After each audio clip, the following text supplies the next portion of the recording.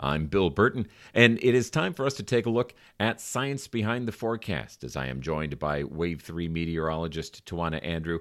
Good morning, Tawana. Good morning. Have you been watching the Winter Olympics? I've seen a little bit here and there. Yeah, well, it's important to be watching those because they're talented, yes. Oh, absolutely.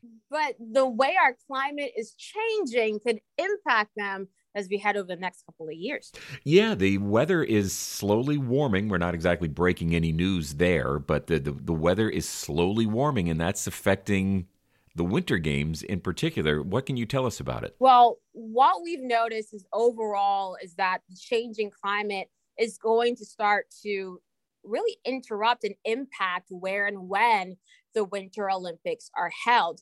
For example, right now, the mountains where China is hosting the Olympics is pretty much a typically dry area. They only got a couple of inches of snow there every single year during the winter months. And due to this, a lot of the snow that you're seeing the athletes performing on is human-made, not natural. And because of this, the way that it is a little bit more icy, they say, that more human-made snow, and that can change the performance of a lot of these athletes. And that is something that they'll have to watch going forward, especially since things are warming up in many of the host cities for the Winter Olympics. So, of course, cold temperatures are very important for the Olympics during the winter months. Like, you can't snow without the cold. Have snow. No, skiing in the rain is not as fun. It's not. It probably wouldn't end up the same way. So studies have found that average February temperatures in previous host cities have jumped considerably since the 1920s. In fact, a study from the University of Arkansas found that those temperatures have risen from an average February daytime temperature of about 32 degrees during the 1920s through about the 1950s to about 43 degrees in the 21st century. Wow. That is literally the difference between rain and snow in these host cities. Wow. And an additional warming of about 3 to 7 degrees Fahrenheit is expected through the rest of the century.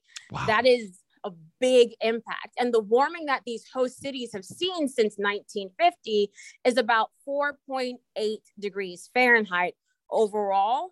And that is about 3 times the global average for that exact same time frame. That's an incredible amount of warming. Stunning. And one study found that almost all of the previous host cities would be unable to host the Winter Olympics by 2080 if the current trends hold. Wow. That's not too far away. So it's something that we certainly have to think about moving forward.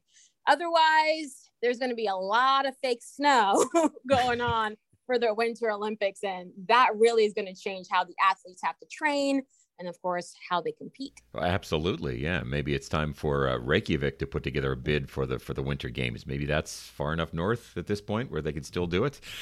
I don't know, but at least we have a better understanding now of what the future might hold for the Winter Olympics because of the continually warming climate. And we know this now thanks to Science Behind the Forecast with Wave 3 meteorologist Tawana Andrew. Thanks for the knowledge, Tawana. Of course.